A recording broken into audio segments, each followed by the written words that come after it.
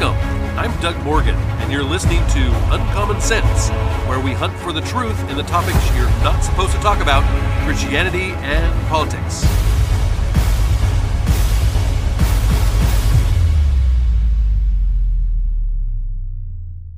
When I was asked before the presidential election of 2016 who was going to win between Hillary Clinton and Donald Trump, I said that I thought that Donald Trump would win. Now, now that was not a very popular opinion, as the vast majority of people, looked at the polls and thought that there was just no way that that would happen. Now, the reason I was convinced that I would be proven right was that Hillary Clinton had such high negative numbers. I just could not see someone with that high of unfavorable numbers ever winning a national election for president. Fast forward to today. I have many people coming to me and asking about, next year's presidential election and what I think of how the primary is going to go, and what my opinion was of the first Republican debate. So here is what I think, and please keep in mind that this is just my opinion, and I could be entirely incorrect. But let's first take a quick look at who is running. Well, first of all, obviously, Donald Trump. He was the 45th president of the United States, and he officially announced his candidacy for the 2024 presidential election on November 15th of last year. Now, Trump was first elected, as we know, to the presidency in 2016, and he received 304 electoral votes to Hillary Clinton's 227. Trump was defeated, though, in 2020 in the presidential election there, receiving 232 electoral votes to Joe Biden's 306. Now, Trump was framed, or has framed his campaign as a return to his America First agenda, contrasting his administration against the Biden administration. And in his campaign announcement, Trump said, "America's comeback starts right now. When I left office, the United States stood ready for its golden age. Now we are a nation in decline. We are a failing nation. For millions of Americans, the past 2 years under Joe Biden have been a time of pain, hardship, anxiety, and despair."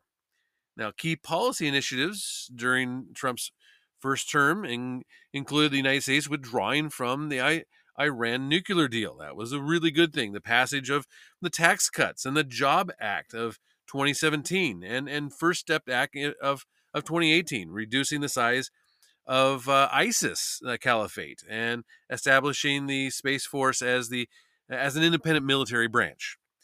Trump made more than 200 federal judicial appointments. That was a lot. And he also, of course, as I said, would probably be his legacy of that term would be that he also appointed 3 U.S. Supreme Court justices.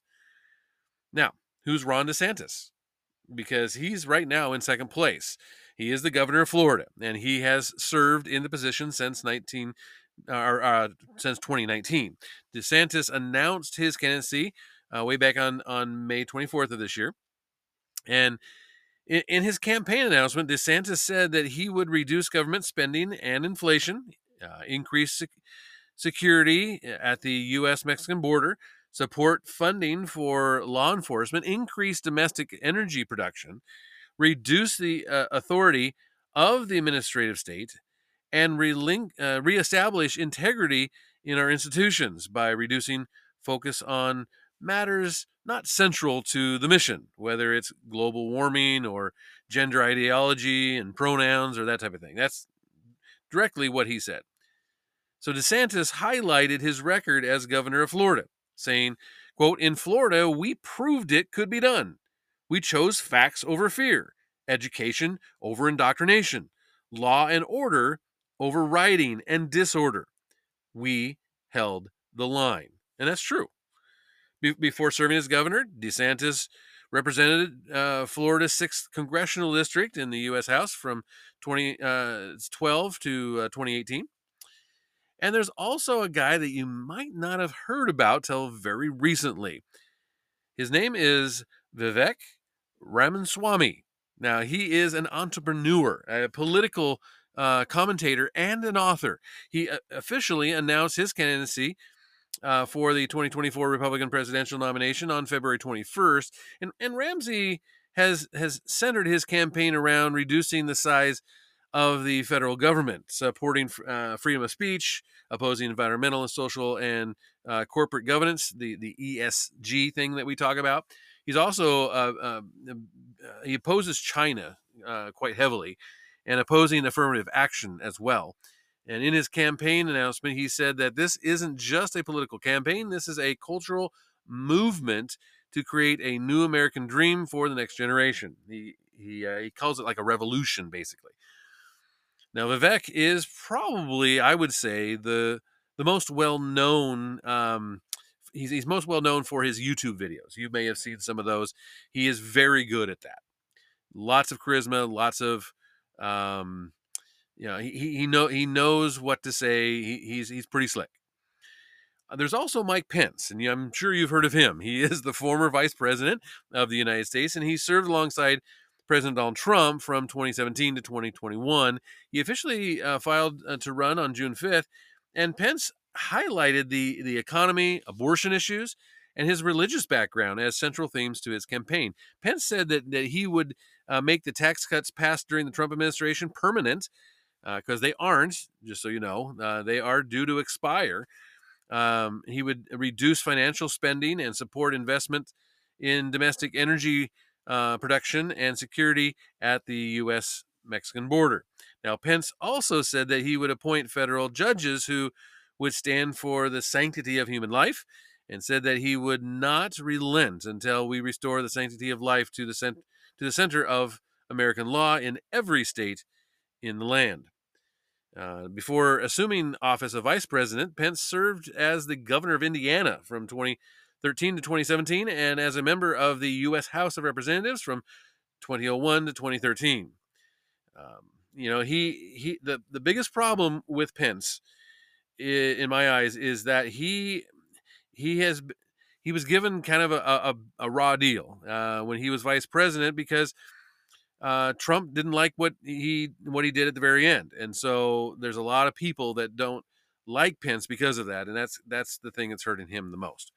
Now, Nikki Haley, you may have heard, was the UN ambassador in the Trump administration from 2017 to 2018. She officially announced her candidacy back on February 14th.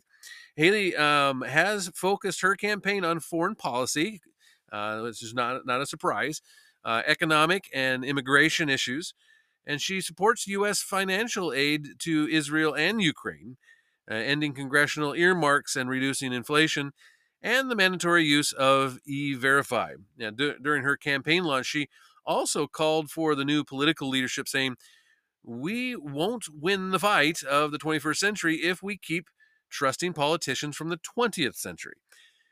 Before serving as the UN ambassador, Haley was the governor of South Carolina from 2011 to 2017, and represented District 87 in the South Carolina House of Representatives from 2005 to 2010. There's also Chris Christie, and this is not his first rodeo here. Chris Christie was the governor of New Jersey, as you may remember, from 2010 to 2018. He officially filed back in June 6th, so not that long ago. Christie has centered his campaign around criticism of former President Donald Trump. Speaking of Trump, during an interview with Fox News, Christie said that he's a failed leader. He gave him a Republican House, a Republican Senate, and he failed. He failed us by losing the House, by losing the Senate, and by turning over the White House to Joe Biden.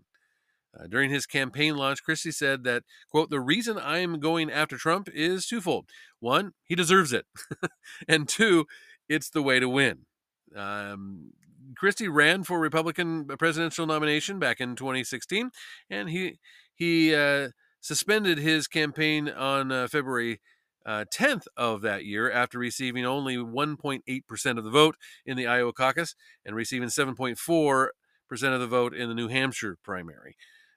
He is kind of seen as in the race simply to try to take out Trump, and that's he definitely it leans in that direction.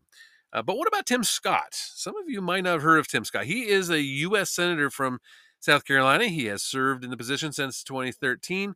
Scott announced his candidacy back on May 22nd of this year, and he formed a presidential exploratory committee back in April 12th of this year. Scott highlighted the economy, the schools, the public safety, and those are central themes of his campaign. Scott said that he would reduce taxes and the national debt, increase U.S. manufacturing, support charter schools, and support investment in the military, law enforcement, and security at the U.S.-Mexican border.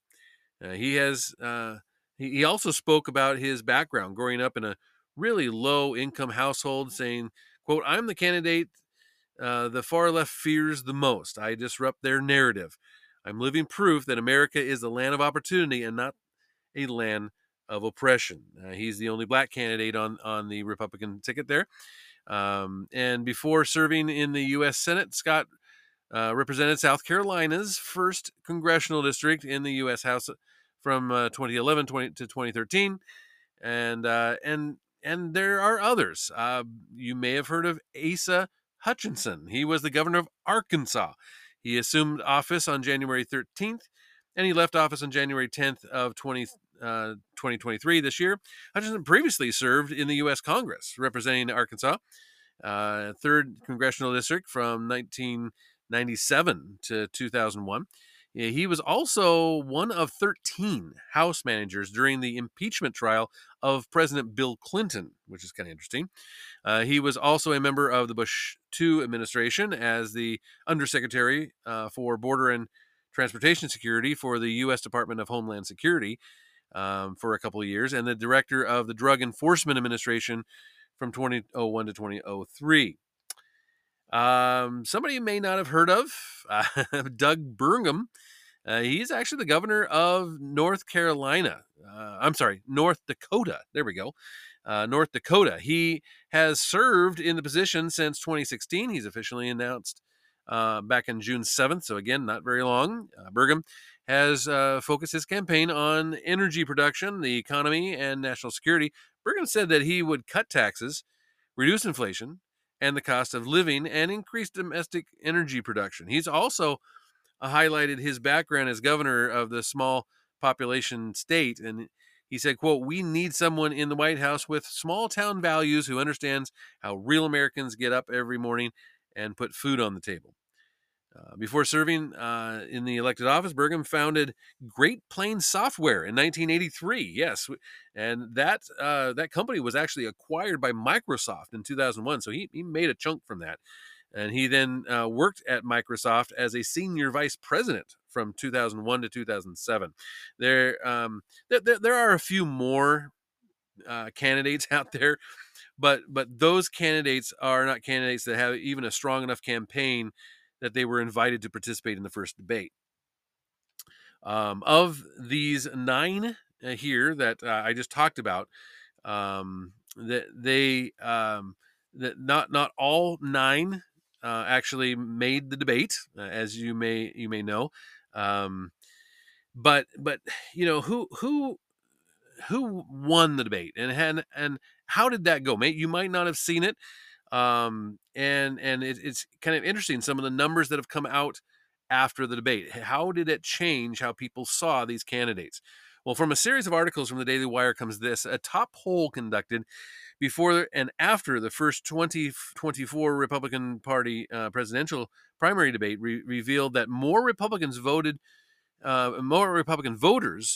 who watched the debate are now considering voting for Florida Governor Ron DeSantis to be the party's nominee than any other candidate, including former President Donald Trump, they said. The poll also showed former U.S. Ambassador Nikki Haley gained the most ground of any of the candidates. But the new data from a 538 poll, along with Washington Post poll and Ipsos poll, showed DeSantis garnered 29% of the vote, while Vivek Ramaswamy, he received 26%, and Haley received 15%. Now, among GOP primary voters who said that they would consider voting for each candidate, former President Donald Trump, who chose not to debate, entered the night at the top of the spot with 66.2%, saying that they would consider voting for him. What's really interesting, though, is that a lot of people that would say that they would consider voting for Trump also said they would consider voting for a lot of other people as well, which is interesting. Now, after not showing up, that number dropped down to 61.4%. So it didn't really help him to skip the debate. DeSantis entered the night at the number 2 position, of course, at 63%. And after the performance, moved into number 1, 67.5%. Haley was the biggest mover overall, going from 30% to 47%. And another poll commissioned by the New York Post also gauged which candidate viewers thought won the debate and found Ramaswamy with a slight edge over DeSantis. The poll, conducted by a Canadian-owned market research and analysis company, found that 23% of the voters chose Ramaswamy, 21% DeSantis, and 11% for the former Vice President Mike Pence. The Washington Post poll also measured candidates' favorable and unfavorable ratings. I think this is really important. DeSantis ended the night having the highest overall favorable rating at 72.4%. and the highest net favorable rating at 47. Haley saw her net favorable rating actually shoot up 13% percentage points from 26 to 39, while Ramaswamy net favorable saw the reverse. Actually, he actually lost 9 percentage points, going from 37 to 28, and Donald Trump dipped from 31 to 24. I think this Ramaswamy thing, he was very energetic, but he was very confrontational. Not everybody likes that. Senator Tim Scott had the lowest unfavorable ratings. He's just a really nice guy. I mean, there's just no two ways around it. He had an unfavorable rating of 23.2, really low, while President DeSantis had the second lowest unfavorable number at 26.8. Scott had the second best net favorable rating of 42% as well. The same poll also asked Republican primary voters who did not watch the debate what they did instead. And this was kind of interesting. Only 7% said they watched Trump's interview with Tucker Carlson, which fell behind several other options, including doing housework at 11%, watching something else on TV at 29%. And a report said that approximately 15 million people actually clicked and watched the 45-minute interview for at least 2 seconds. That's kind of how they monitor that.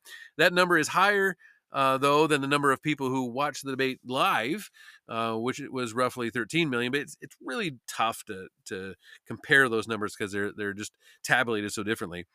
But of everybody that commented on the debate, I thought that Ben Shapiro said it best. He said everybody on stage basically accomplished his or her goal last night.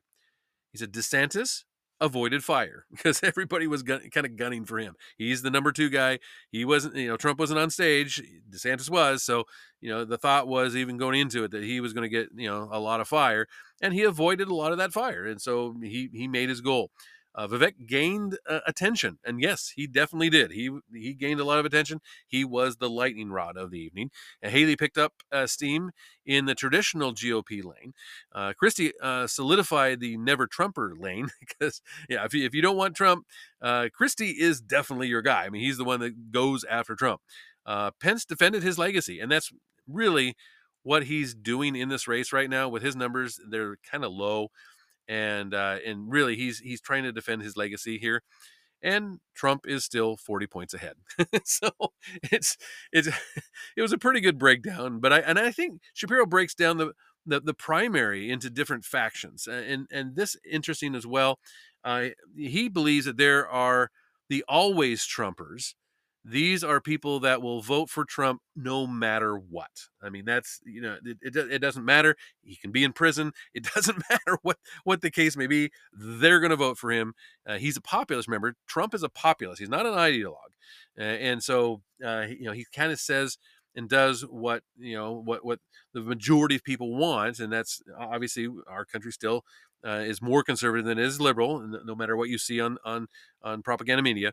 And so Trump oftentimes leans that direction, and so people love that, and they see that he's their champion type thing. Very charismatic, knows how to work a camera and that type of thing. So there's another one though. There are the never Trumpers, and these are people that really don't like him and will never vote for him. It doesn't matter what he does. They won't necessarily vote for the Democrat though. But they may just stay home because they're just never going to vote for Trump. There's a third faction, and that is the sometimes Trumpers. They are kind of somewhere in the middle, as they they um, they like what Trump did for the most part as president, but they are somewhat turned off by like the last year or so of his presidency, and somewhat by his behavior and what he says and does and that type of thing. They are also not convinced that he can win this time around, and I think that's kind of important. I want you to kind of remember that a little bit. Then there is the last faction of the Republican Party, and that is the staunch conservatives. These are people that hold to like traditional conservative Republican values. They're more ideologues. They know what they believe. They see it as working when it's employed. They place more importance on issues rather than personality, and they sometimes call themselves. You'll hear like Reagan Republicans and things like that. And these are the four different factions. And in order to take the nomination, a candidate has to really appeal to at least three of these four groups. Now, obviously, Trump has the always Trumpers. he has that faction locked up, right? But can a candidate gain enough votes from the other three factions to beat out Trump? I mean, that's the question, right? So far, the answer to that question is no. I mean, this is why Trump did not show up to the debate on Wednesday night, and instead did an interview with Tucker Carlson. Former President Donald Trump opted for a one-on-one interview with ex-Fox News host Tucker Carlson in an interview that was released on X and timed to compete with Wednesday evening's GOP presidential primary debate. While every other candidate who met the Republican National Committee's criteria chose to attend the debate and take questions from moderators Shannon Bream and Bret Baier, Trump cited a poll that showed him with a comfortable lead, saying, quote, "I will therefore not be doing the debates." And he put that in plural, by the way. The same poll also showed that the majority of Republicans wanted to see the former president on the debate stage. But instead, Trump sat down with Carlson to discuss a wide range of topics, from his reasons for skipping the debate to the problems with corporate media. Carlson's 46-minute broadcast preempted the start of the debate by 5 minutes. And after a few brief digs at the other Republican candidates, they settled in on a long conversation focused on Trump's claims that the 2020 election had been rigged, whether or not President Joe Biden's physical or mental health would allow him to make it to the 2024 general election, and issues that the next president would likely face. Now, the pair bonded actually over their mutual dislike for, the Fox News Sunday host Chris Wallace, and then briefly butted heads actually over the fate of the late convicted pedophile Jeffrey Epstein, which was kind of interesting. When Carlson said that he was wholly convinced that Epstein had been killed, Trump said while he admitted a case could be made for someone killing him, he said that he thought Epstein had likely panicked at the prospect of possibly spending the rest of his life in prison and took his own life. Now, the interview wrapped essentially where Trump had started in 2016 presidential campaign, with his assessment of the ongoing crisis at the U.S.-Mexican border, followed briefly by his concerns about division in the wake of what happened on January 6th. Now, watch this whole trend of not debating. Personally, I'm not a real big fan of it. I understand it and why it happens, but I wish it was not so. I will guarantee that there will not be a general election debate between Joe Biden and whoever gets the Republican nomination. This just will not happen. I mean, if the nominee is Trump, how can he say that Biden needs to debate him? Trump didn't debate in the primaries. So for me, it's kind of a sad thing that this is kind of a beginning of the end for political debates. But let's look at now at the primary race and see what is happening there. There are 8 people on the debate stage there on Wednesday, and that is without Trump participating. But not all 9 individuals have a serious chance of becoming the Republican nominee. I mean, the latest polls by Real Clear Politics, which is like a poll of the polls sort of thing, has Donald Trump up by 40 points to his nearest competition. Some of the polls have him up by as much as 52 points, but some of them have him as low as 27. And I know it's really early. Okay, I get that, but this is a really huge lead when it comes to a political race.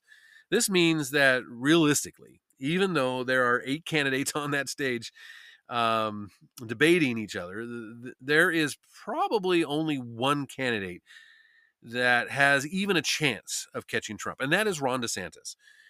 You may say, but what about Trump's indictments? Well, the funny thing is about those indictments is that they're actually helping Trump in the polls. I mean, Trump's poll numbers have gone up with each indictment. How could that be? How could someone who is going to trial benefit from all of that? Well, in my opinion, the indictments are seen by the vast majority of Americans as political indictments. People look at situations like Hillary Clinton and Joe Biden and others and don't see any accountability there. Then they look at Trump and how he was impeached twice, once for a phone call to the Ukrainian president about a situation that turned out to be true about the corruption with the Bidens, and the second for allegedly inciting an insurrection that even the FBI said never happened. It wasn't an insurrection, and the DOJ has never even convicted anybody of it. The other thing is the timing of these indictments. I mean, you don't have to read or know what is in the indictments to know that you can just look at the timing of these things and know that they are hugely political. They are designed to influence the election without a doubt.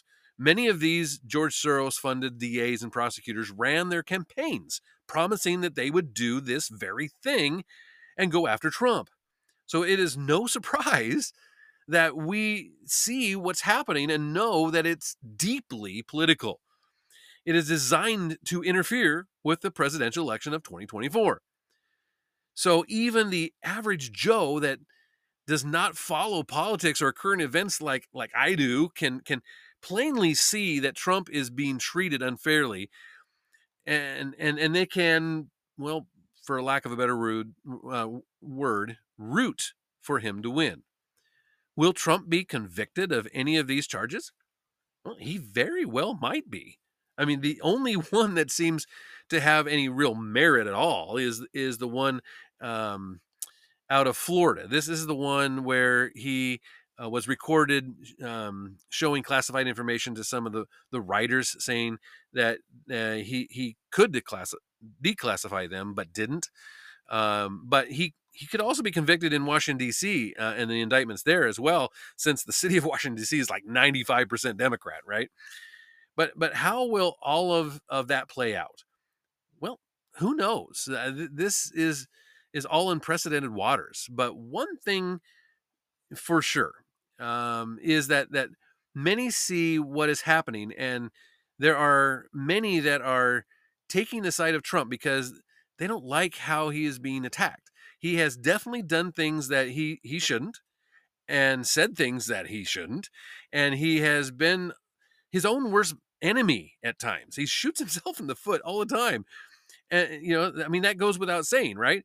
But all in all, he has he's seen as someone that the leftist liberals are targeting with all of their might, and they don't like it.